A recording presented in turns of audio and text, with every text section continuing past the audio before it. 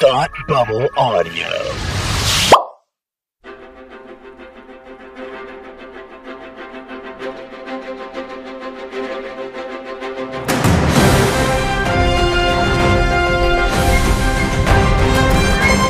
Hi, and welcome to Supergirl TV Talk. This is the podcast where we talk to you about the CW's hit show, Supergirl. My name is Frank, and with me, as always, joined across the internet, is my one true co-host, Communist Tim. Hello, it's me, Communist Tim. How are you? In Soviet Russia. In Soviet show Russia, co-host you. Podcast record you. Yeah. Yes. How are you, bud? Yes. I'm doing well. I am so ready to talk about Red Sun, Frank, because that's what we're here to talk about today. But I am also ready to talk about the super awesome fact that Superman, I have to step away from the microphone, that Superman and Lois Lane are gonna be in the crossover, the Arrowverse crossover. I can't tell you how excited I am. I actually can't tell you how excited I am. There are no words. So exciting. It is so incredibly exciting. Yeah. We know for sure that Tyler is coming back as Superman. We're going to have a Lois who is yet to be cast, but that's amazing. We have Batwoman is coming. Which I was super pumped about enough. Like, that was enough for me. That was already big enough news. Batwoman. That was big enough news. So to get the Flash, Superman, a Bat character, two super characters, like, that's the Justice League, Frank. Yes, that's it not is. That's not like, oh, we're the Justice Society. That's the Justice League. We're not messing around anymore. This is for real Justice League. And it is so incredibly exciting. Yeah. So we've got that. There'll be some new casting news to come out of that, pretty soon. But we know Ruby Rose is going to be Batwoman, and I'm very excited about that because I'm a big fan of hers. Me too. I love Ruby Rose. She was the Meg was actually pretty good, but she was also really good in it. Awesome. I enjoyed her. Awesome.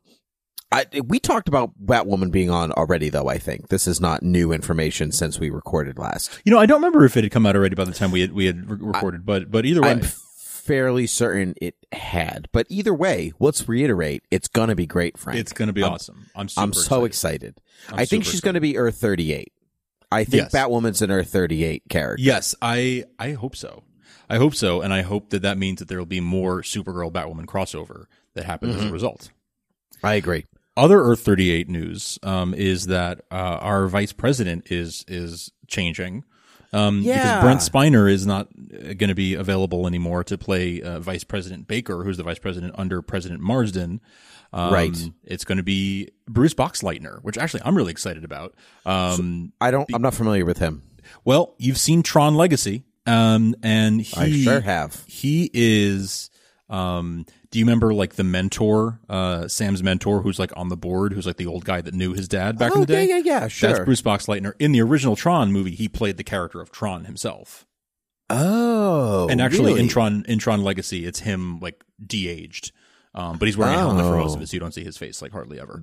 That's pretty cool. Yeah, but yeah, so he's from that. He's also Scarecrow and Mrs. King was a show that was on in the 80s. It was like a buddy cop kind of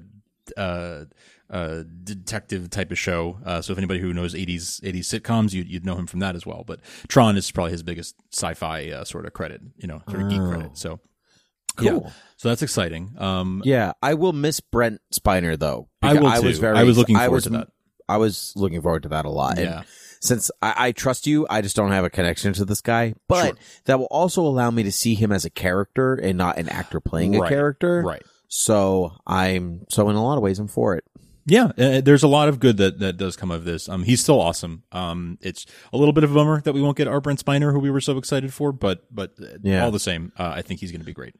To go back to the news briefly for a second, that Superman and Lois Lane are going to be on the crossover. Do you think that their presence will overshadow Supergirl, Flash, and Arrow, and the introduction of Batwoman? Do you think that Superman and Lois Lane are big enough that it's just, even though they're not going to be running the show, it's going to feel like they're running the show? I think you raise an interesting point there, because there is certainly potential for that to be mishandled and for them to overshadow the characters that we should be sort of gravitating towards. But one thing they've done so well, I mean, whenever we saw Superman at the beginning of season 2, that was a potential for there to be for him to overshadow. And they managed to make it very much like it is all about, like, on Supergirl, they never hesitate to tell us, like, she is the hero, right? She's the hero of the story. That's right. Even though there are other heroes out there, she's the center.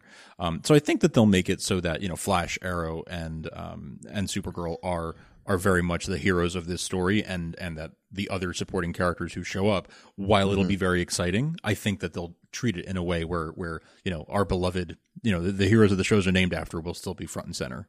Yeah, I think so too, because the show has, especially Supergirl, has gone out of the way to show us that, they've gone out of the way to show us that she is the protector, right? Yes, exactly. Yeah, so I don't see why. Yeah, I don't see why not, right? But it is a lot of, to your point, it is a lot of stuff to squeeze into 3 hours of television.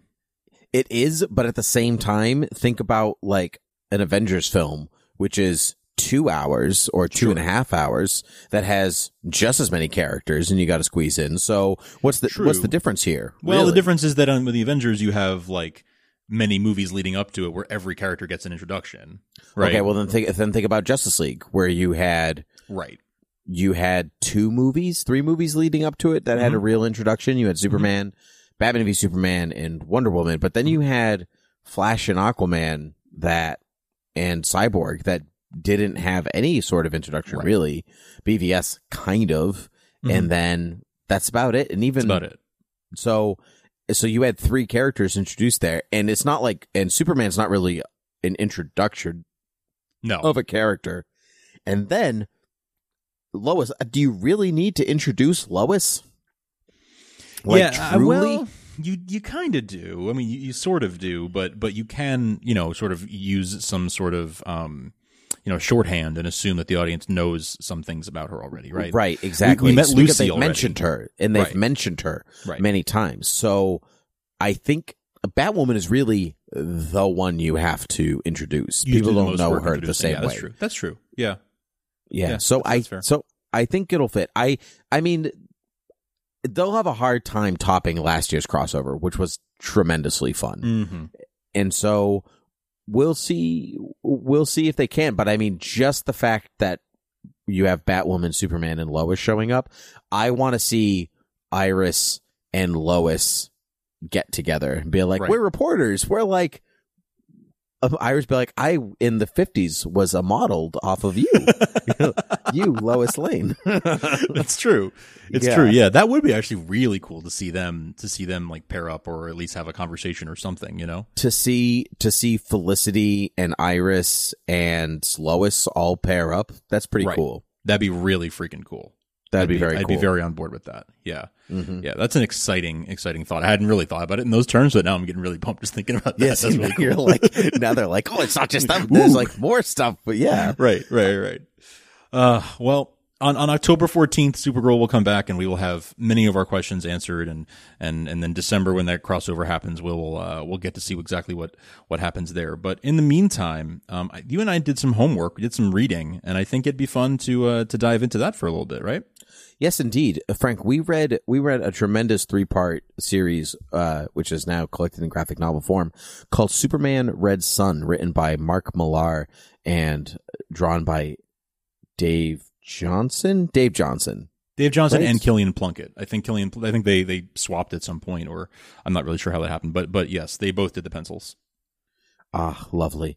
Well, it is a great book, Frank. It is one of the all-time greats. I think I said this on a recent episode of Beer with Geeks, but it is one of my all-time favorite graphic novels, because it's the first, graphic novel I read as an adult. I was really a teenager, but not as a child. I forget how much I like it every time I read it. Like, I always have this, I really like that book. And then I read it and go, no, I love this book. It's so good. So for people who don't know, we've talked about this a bit, but Superman Red Sun is a what-if story, if you will. DC used to call these stories Elseworlds, in which they existed on different universes. They were not part of the traditional comic book canon or regular storyline. They were stories that just to fill your imagination with recognizable characters in unprecedented situations. And so this one is what if Superman's spacecraft, instead of landing in Kansas in 1938, landed in the Ukraine in 1938. And so he was found in his, like, he was raised by Ukrainian farmers, but then he was brought up to believe truth, justice, and the communist way because he grew up under Stalin's regime. And so he's introduced to the world as Superman, but he's Russian. And then you have American Lex Luthor, scientist extraordinaire American Lex Luthor. So the book is really like, it's really, it's not really necessarily an allegory, but it certainly plays to the idea of the Cold War. It does. And it does this America really versus Russia. Exactly. And it does this really interesting, I don't know. It does a really interesting job of, it kind of does it takes, what you would, it takes like the 50s ideal version of Superman, right? Because a lot of this is taking place in the 50s during the Cold War. And it kind of flips that on its head, and it sort of doesn't assume that, communism is bad, democracy good. Like, it doesn't sort of take that for granted. It makes you work to get there. It doesn't just take that as a premise to start. It's an illusion. Oh my God. Illusion with an A. Could not think of the word. It was driving me crazy. Yes. Yes, you're absolutely right. Even though to be honest, I really wasn't listening because I was trying to think of the word. Whatever you said, you were probably right.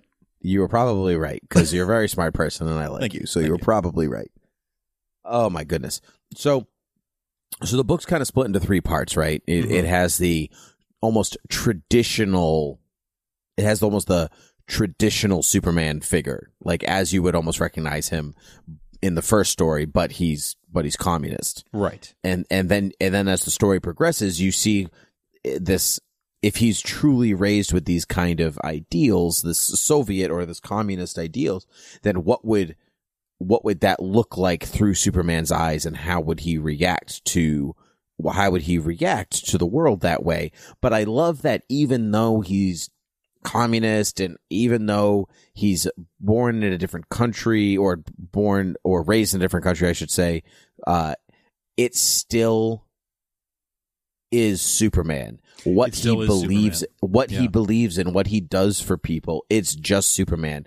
It doesn't matter to him that there are borders or a war or whatever. He's still going to fight and for people everywhere. Yeah, he's about protecting people, right? No matter what. So there's an incident very early on in the book where there's Lex Luthor tries to drop a Russian satellite on an American city, on Metropolis, and Comrade Superman comes rushing over from Russia and stops that from happening and saves millions of lives in Metropolis.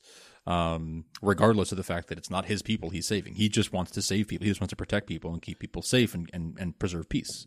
And it's in the middle of the Cold War. And it's in the middle of the Cold War.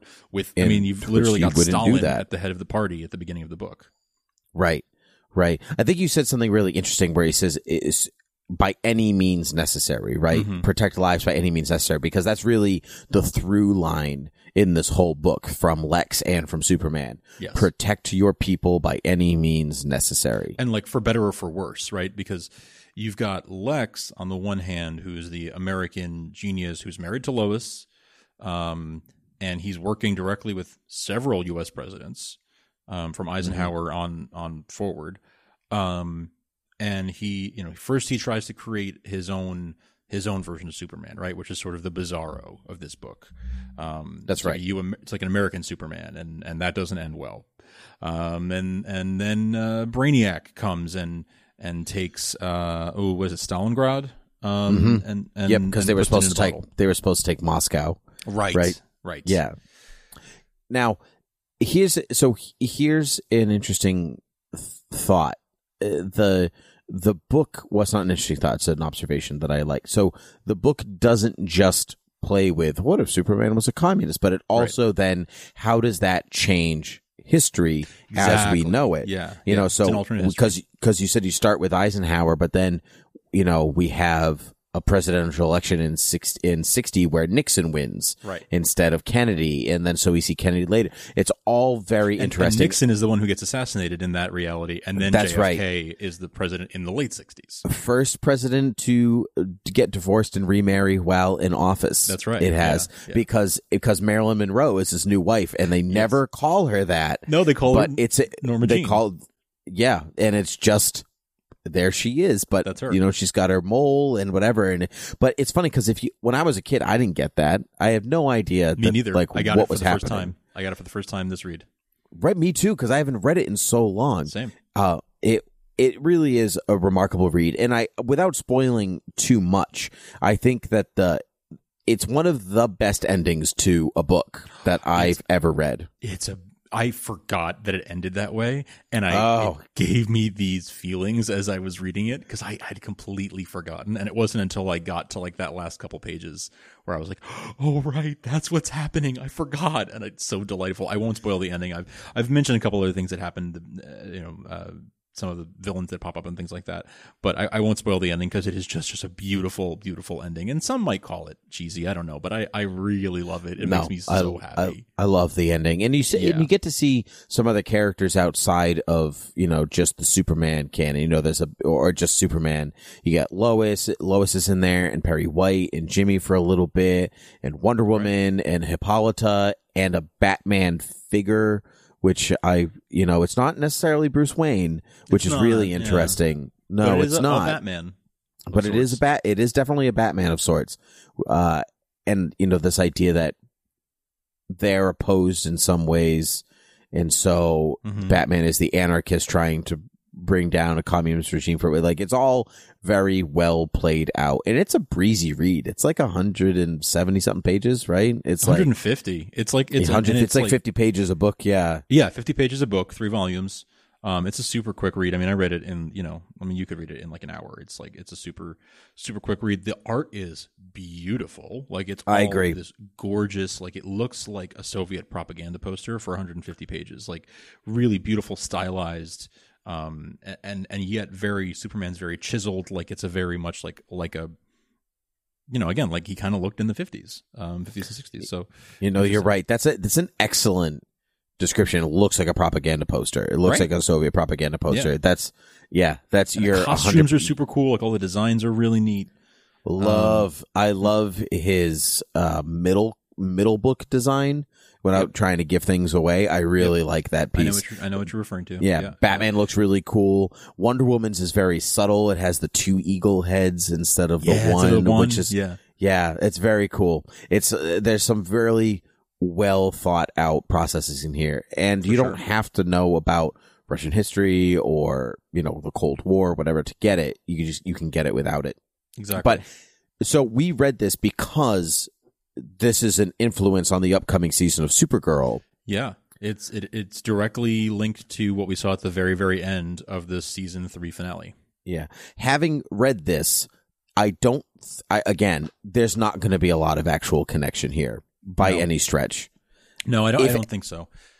If anything, really, what I think we're going to see is this Russian figure, let's say, who is loyal to Russian interests instead. The Supergirl figure, who's loyal to Russian influence instead. But because maybe she is Kara, as we saw her at the end of the season, that maybe it's going to be a lot of like border crossing again. And so we're going to see that kind of thematic stuff play out. And then maybe we'll see